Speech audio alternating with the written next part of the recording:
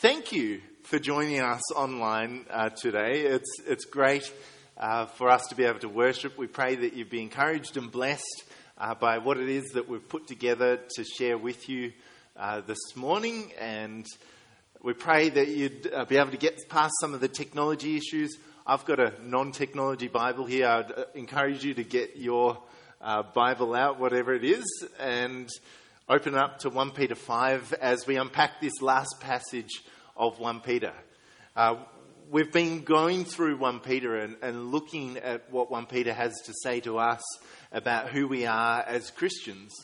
1 Peter is encouraging us as the people of God to be real in this world, to be the true Christians, displaying the true grace of God to the world around. And so 1 Peter's calling to us is to live authentic lives as Christians, not to live anything that's a facade or a charade, but actually to live with truth in a way that communicates the grace of God to the people that we're surrounded by in life.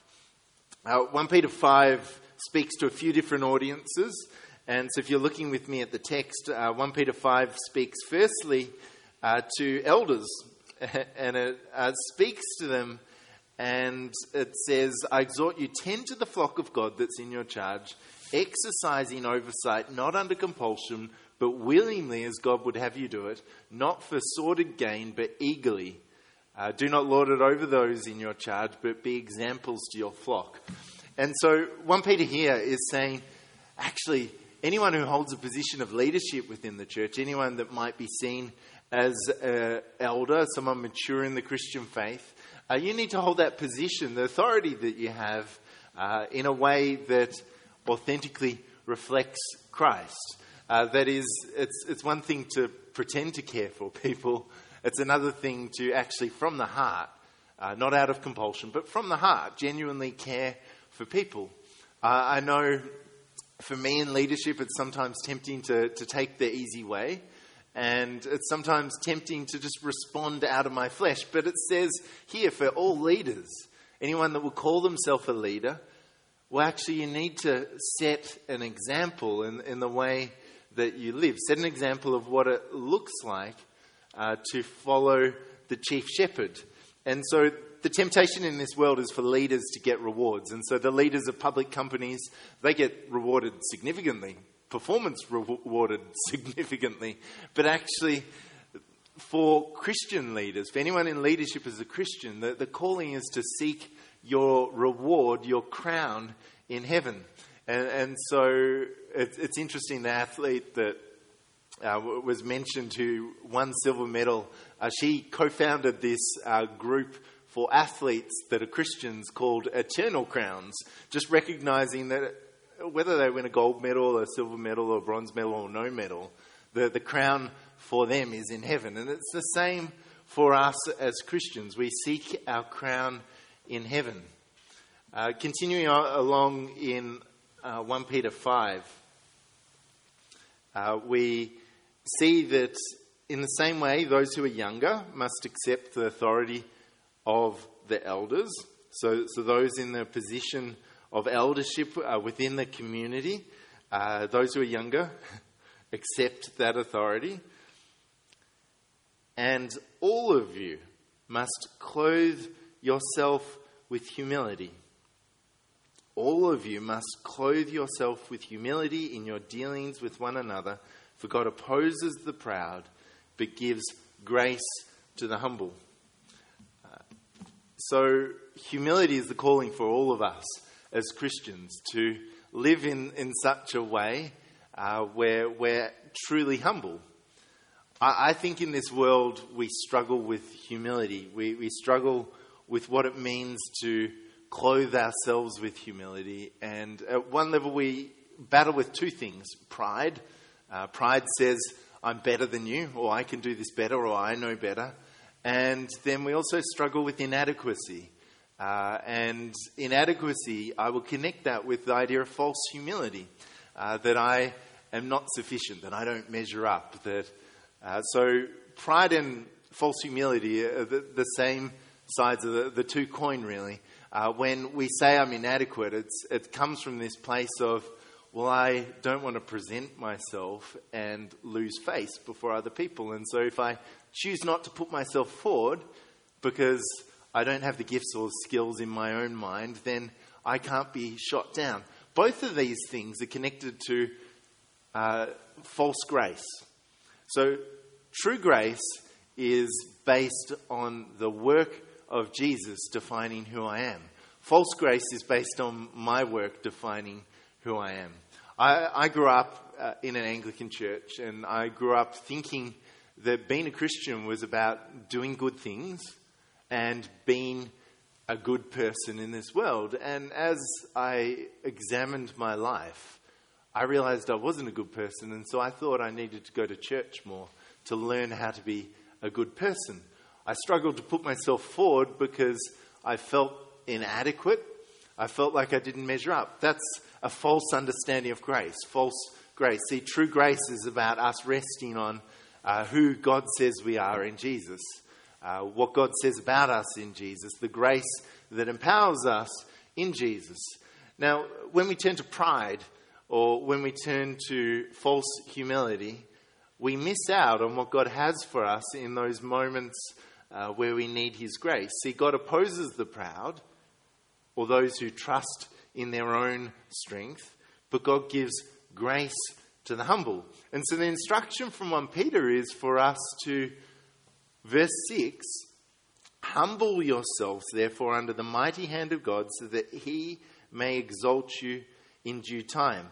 That is, cast all your anxiety on Him, because He cares for you.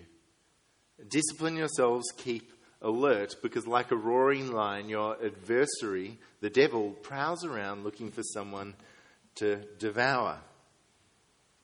So we're called to humility. What is humility? Humility is having an accurate view of ourselves.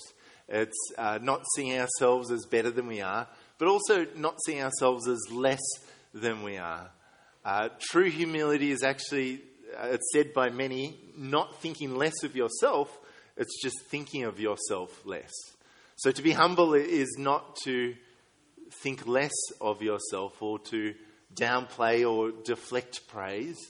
To be humble is just to, true humility is thinking less about yourself, what others think of you, and true humility is about being focused on others. Humility is found in a place of submission. That is, submission into who God says we are as Christians. As Christians, it's so easy to just fall into the trap of having who we are being defined by the world around us, by the people around us. But true humility comes from humbling ourselves before God and allowing Him to lift us up. What does it mean that God lifts us up? It means that God speaks to us of who we are. God is the one that can give us the most accurate presentation of who we are. And so by His Spirit, He encourages us and strengthens us and builds us up to have this accurate view of ourselves. And so humility is found in this place of submission to God. And actually, the pathway for all of us, no matter what your situation in, the pathway for all of us as Christians to normality is humility. Say we want, we're in a place of suffering. Humble yourselves before God and He will lift you up. Say you're not confident about your direction in life. Humble yourself before God and He will lift you up. Say you're going through suffering. Humble yourself before God and at the right time He will restore you. In order to live a Christian life, we need to clothe ourselves with humility. We need to humble ourselves. We need to be able to view ourselves as He sees us so that we can live out the normality that He has for us. We can strive so easily to pursue what we think is our normal or the best for us through our own works. But God says actually have the humility to trust Him in the place of discomfort that he will lead you to a place where you are truly comfortable. And you're only truly comfortable when you are who he says you are and you believe it for yourself. So humility is the pathway to normality, and it's found in this place of submission. But there's this question: who do I submit to? 1 Peter said to us, well, submit to your leaders, and as it says elsewhere in the Bible, they have care of your souls, but submit yourselves to your leaders in humility so that they can lead you into a place of health. Submit yourself to God primarily so he can lead you into a place of health. Submit yourselves to one another so that we can lead each other into a place of health. Humble yourself, but be careful what you submit to. So he brings up in verse 8 to discipline yourselves to keep alert.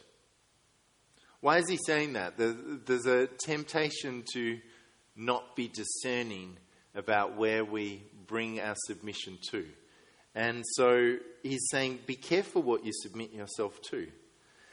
See, we all choose at one level to submit ourselves to something. Do we submit ourselves to our own desires? Do we submit ourselves to what the world demands of us, what our parents demand of us? Or primarily do we submit ourselves to God? But be careful in this way of submitting, this lifestyle of submission, that you don't submit yourself to what the enemy has planned for you. You see, the enemy always has an agenda, and our choice is, do I get on board with it, or do I get on board with what is God's agenda? Leaders are called to set the example in this, that we would always choose God's agenda for a conversation, situation, relationship, which is hard. But we're all called to the humility of choosing what is best for others, because we submit ourselves to God, trusting that our crown comes from him, trusting that he will lift us up. Trusting that, as it says in verse 10, the God of all grace, who has called you to his eternal glory after you have suffered a little while, will himself restore you and make you strong, firm and steadfast. To him be the power forever and ever. Amen. So when we're in this place of pride, where we're caring and demanding what other people think of us, or whether we're in this place of false humility where we're feeling inadequate about what we think of ourselves, let alone what others think of us, we're called to come to the God of grace, to trust in the eternal glory that he offers us, to trust that he will lift us up, will restore us. You see, when we look to other people, they're not always on God's agenda.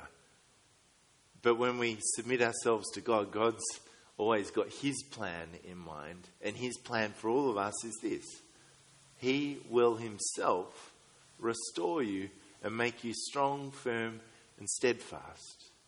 So when you find yourself in a place of feeling weak, unstable and uncertain, God's plan for you, as you submit yourself to him, is to restore you and make you strong, firm and steadfast. The temptation is not to trust his timetable. Now, I don't know about you, I was excited when we met last week, and I'm not excited about having to meet online, having to do relationships in general at a distance. I'm not excited about that. But I humble myself under God and trust that he himself will restore me and make me strong, firm and steadfast, will make you strong, firm and steadfast. As we entrust ourselves to our faithful Creator, verse 19, while continuing to do good. And so 1 Peter's speaking to a group of people that aren't in an ideal circumstance or situation, like us, and urging them to continue to pursue God's good purpose for them, to see themselves as God sees them and then live that out authentically in the world. And that's his calling to us as Christians. Trust in the midst of a world that we live in, that his grace is going to meet us in the middle. See, God's not absent from suffering. God's not distant from suffering. We trust in all situations that God meets us in the middle. That he meets us in the middle of a challenging circumstance in order to lead us down a pathway of restoration. That pathway is fully realized in eternity, and right now we're doing our best to follow Jesus, to embrace the true grace he has for us. See, true grace says that you are worth it as a person. Worth God sending his son Jesus to call you into the family, to redeem you, and to restore you. And not just to restore you so that you can feel good about yourself, but to restore you so that you can serve his purpose in your world. So the calling for us is to see ourselves with true humility as we are, saved by the grace of God, bought by a price, to serve a purpose. And not to stay in inadequacy, because in that place of inadequacy we're going to miss the glorious plan that God has to use us as his people in the world. And so I've got 3 statements for us as we round out this series in 1 Peter. The first is, I am called to eternal glory. That is, my glory is not to be sought or found now. I'm not going after what's best for me now. I'm called to eternal glory. My greatness is found in humility. So as I choose the path of thinking of myself accurately and living in relationship with others, seeing them accurately and myself accurately in relationship with them, and then loving others because I'm more focused on others than myself, my greatness comes from God lifting me up. So my greatness comes in this, is found in humility. And then this choice. And this is a choice for all of us. It's not always an easy choice. Sometimes a difficult choice to choose to clothe ourselves with humility rather than demanding our rights. I will choose. I will clothe myself with humility. So if you're comfortable making those declarations, let's make those declarations now. I'm called to eternal glory. My greatness is found in humility. I choose to clothe myself with humility. Let me pray. Father, we thank you for your grace extended to us in Jesus Christ, our Saviour. We thank you that grace meets us where we are in the middle. Thank you, Lord, that your grace empowers and strengthens us to live out our purpose in this world. Lord, help us not to get trapped in a place of pride where we care too much about what others think and demand that of them.